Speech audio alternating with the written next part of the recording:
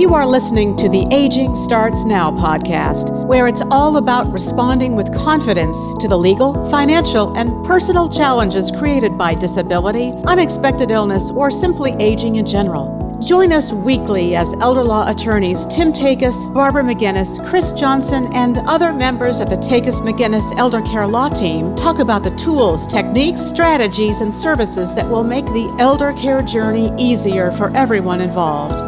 Get ready, because aging starts now. Hi, everyone. Welcome to another episode of Aging Starts Now. I'm Chris Johnson, partner and VA-accredited attorney at Takis McGinnis Elder Care Law. Today, we are talking about medical malpractice with medical malpractice attorney Clint Kelly, partner at the Kelly firm in Hendersonville, Tennessee. Welcome, Clint. Welcome to the podcast. Thank you very much. I appreciate you having me as a guest. Well, we appreciate you taking the time to do this. We love getting this information out to the community, and we know how busy you are. So you making time for this makes our day. And I think with that, I think we should jump right into it. Can you tell us or tell our audience, what is medical malpractice? What is medical negligence? What does that really look like when families are out there and they see something happen to a loved one? How do they know whether or not that's something they're dealing with so that they even know whether or not it's something they should reach out to you about? Medical malpractice are basically two things. It's a major medical mistake that causes a major medical injury.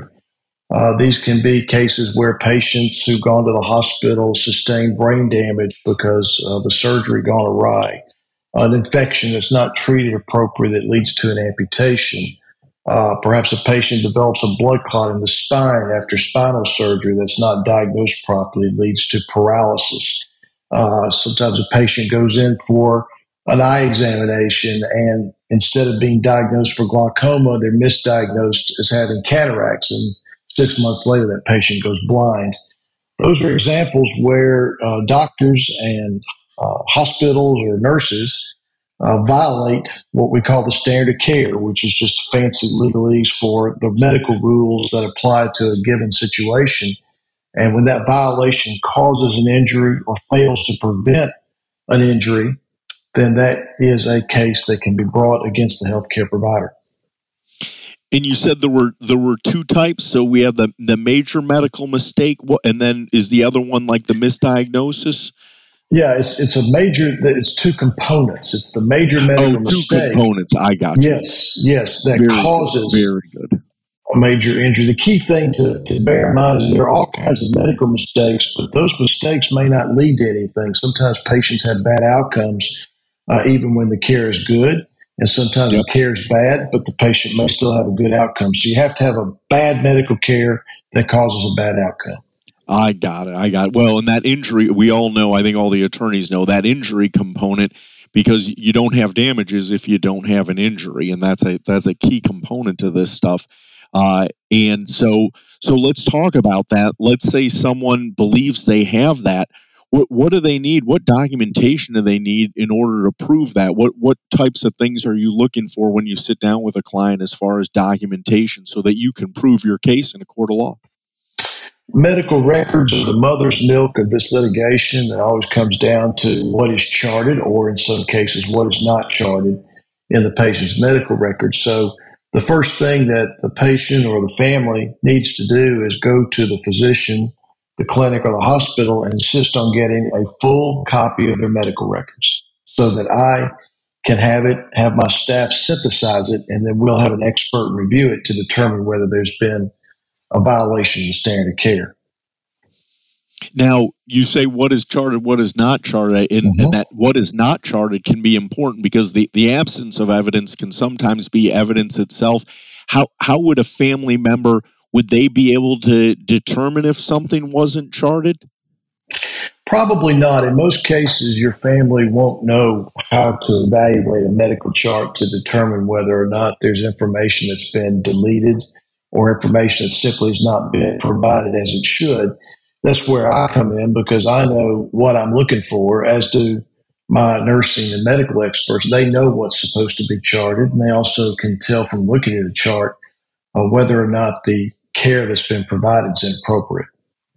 Okay. So you have some medical professionals on your staff then?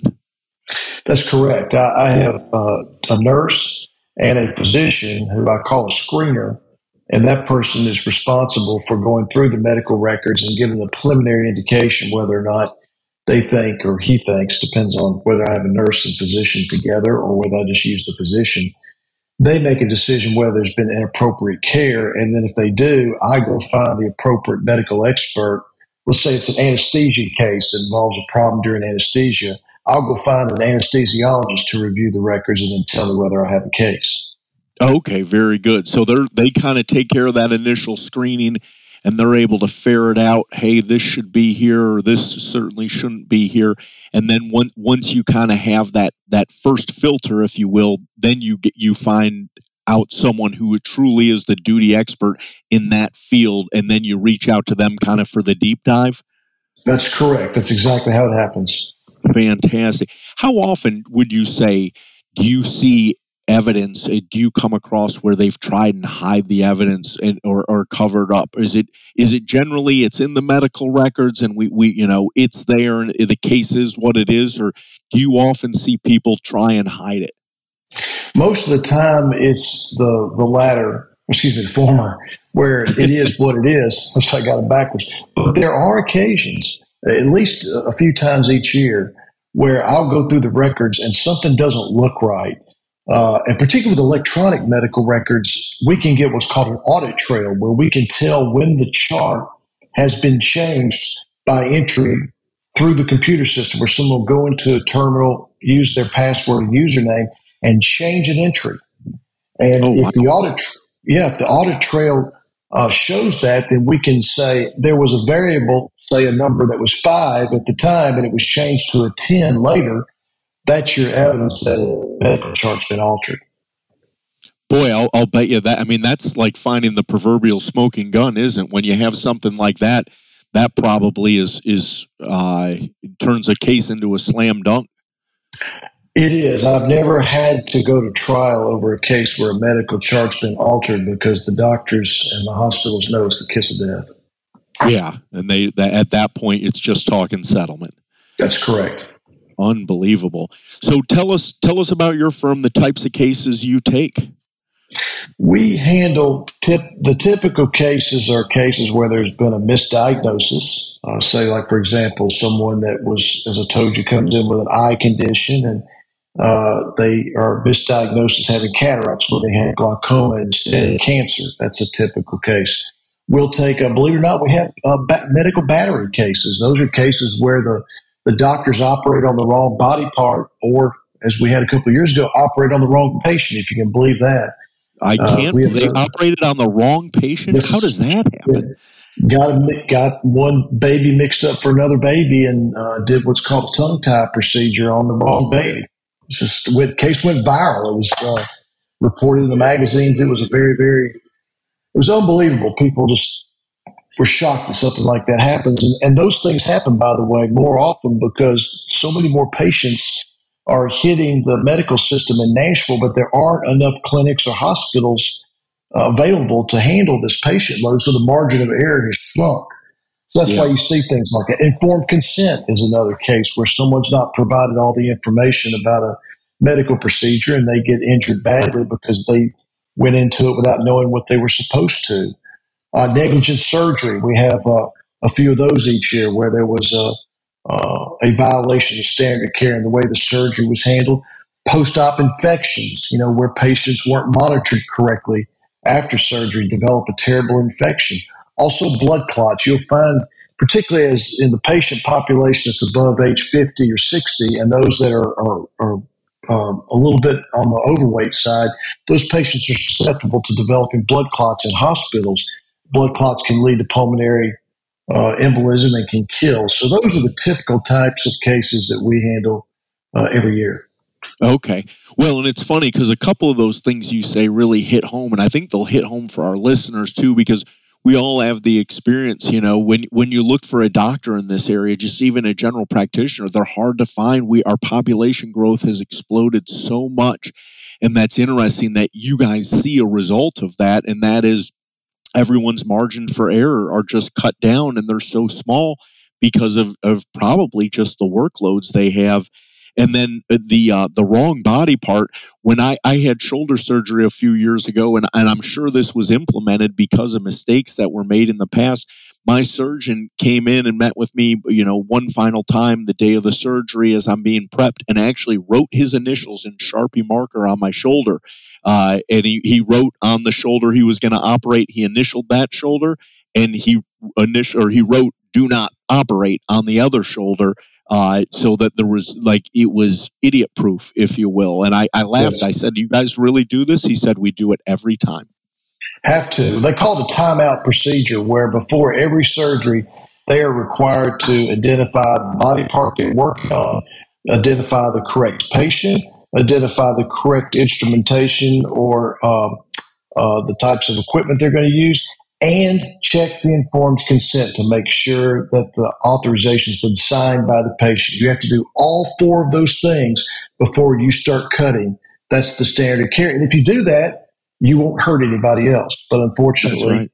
there are shortcuts from time to time. I had no idea that was the rationale behind why the doctor was doing all that. That's incredible. Yes. Well, and what that does is, practices like yours at the end of the day make all of our medical care safer, because they have to implement those protocols to make sure that they're abiding by that standard of care, and that high tide raises all boats. So we're very fortunate for that. So tell us, I think it'd be important for the audience also to know, our listeners to understand, what types of cases do you not take so that they're going to the right person? Sure. Cases where there are bad outcomes, but there's no negligence, which, obviously if there's no negligence, you don't have a case. Also, and these are difficult decisions for me, but cases where the damages are not very high. Remember I said there needs to be a major medical injury.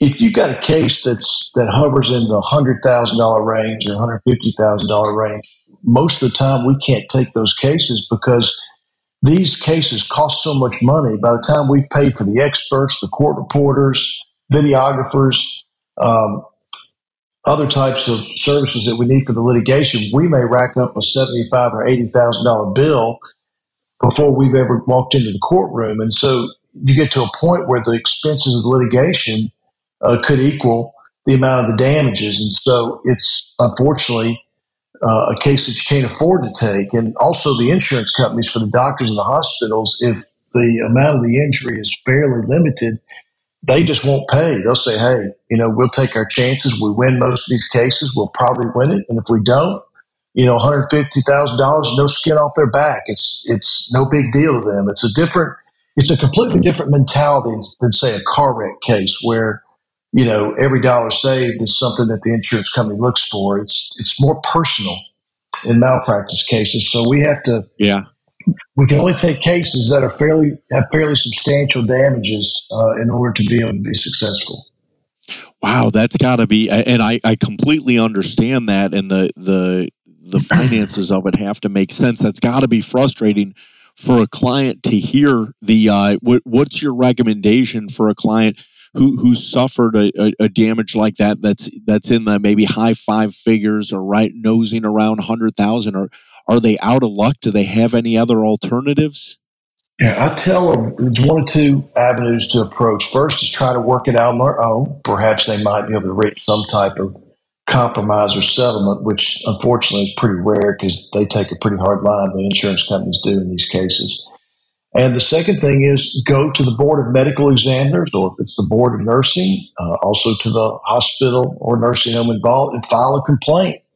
Don't let them get away with it, is basically what I'm saying. You make your mark, you file your complaint, you press it. There may be no change of money, but you can certainly cause some headaches. And sometimes headaches can make changes. There may be a situation where you can't help yourself, but you might prevent that next person from getting hurt. Yep. And that's one of the big things. That's a big result of this, is that you get that changed behavior, and that someone else doesn't suffer the same result you do. So, well, that's fantastic advice, Clint. Is there anything else you want to share with our audience before we wrap things up today? Sure. First of all, I want everyone to know, if they don't remember anything else from this session, two things actually. First of all, anytime they go to a hospital, make sure they have someone with them 24 hours at a time, because when you're with a patient and someone comes in and wants to give your family member a shot, you can say, hey, what's that for? Tell me what that injection's for. Or, hey, what is that equipment for? Or, hey, what is the treatment plan? Push back and make the healthcare providers explain what they're doing. That can prevent medical mistakes. It's very, very important to have a patient advocate with you at all times. That's the first thing. The second thing is I want people to remember every doctor and every hospital has malpractice insurance coverage. A lot of people think when they see these cases, oh, that doctor's going to have to reach into his deep pocket and pay for the judgment or pay for the settlement. And that's not true. They all have insurance. Just like we all have insurance when we drive, they have insurance for covering medical malpractice claims that's paid through insurance companies or hospitals or self-insured. So I want people to understand that the monetary aspect of this is compensation from an insurance company, but also, as you said earlier, the lawsuit itself or the claim can help bring about changes in policies that save lives. That's fantastic. I don't think anyone could summarize that better. Clint, we appreciate your time so very much. Thank you for being willing to be a guest on our podcast. We appreciate your time greatly. Hey, and I thank you very much. I enjoyed it. You got it. All right, everyone. That's it for today's episode. Thank you for listening. Takis McGinnis is a life care planning law firm helping families respond to the legal and financial challenges caused by chronic illness or disability of an elderly loved one. Join us next week for another episode of Aging Starts Now.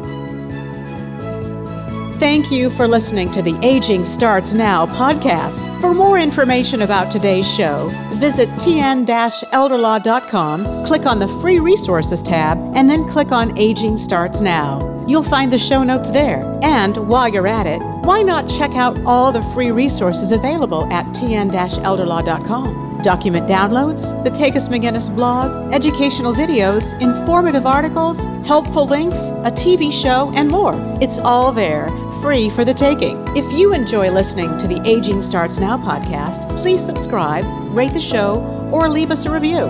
It's easy to do on whatever app you use to listen. We would love your feedback on the show. Aging Starts Now. We'll be back next week with more candid discussions about challenges created by aging, disability, and unexpected illness.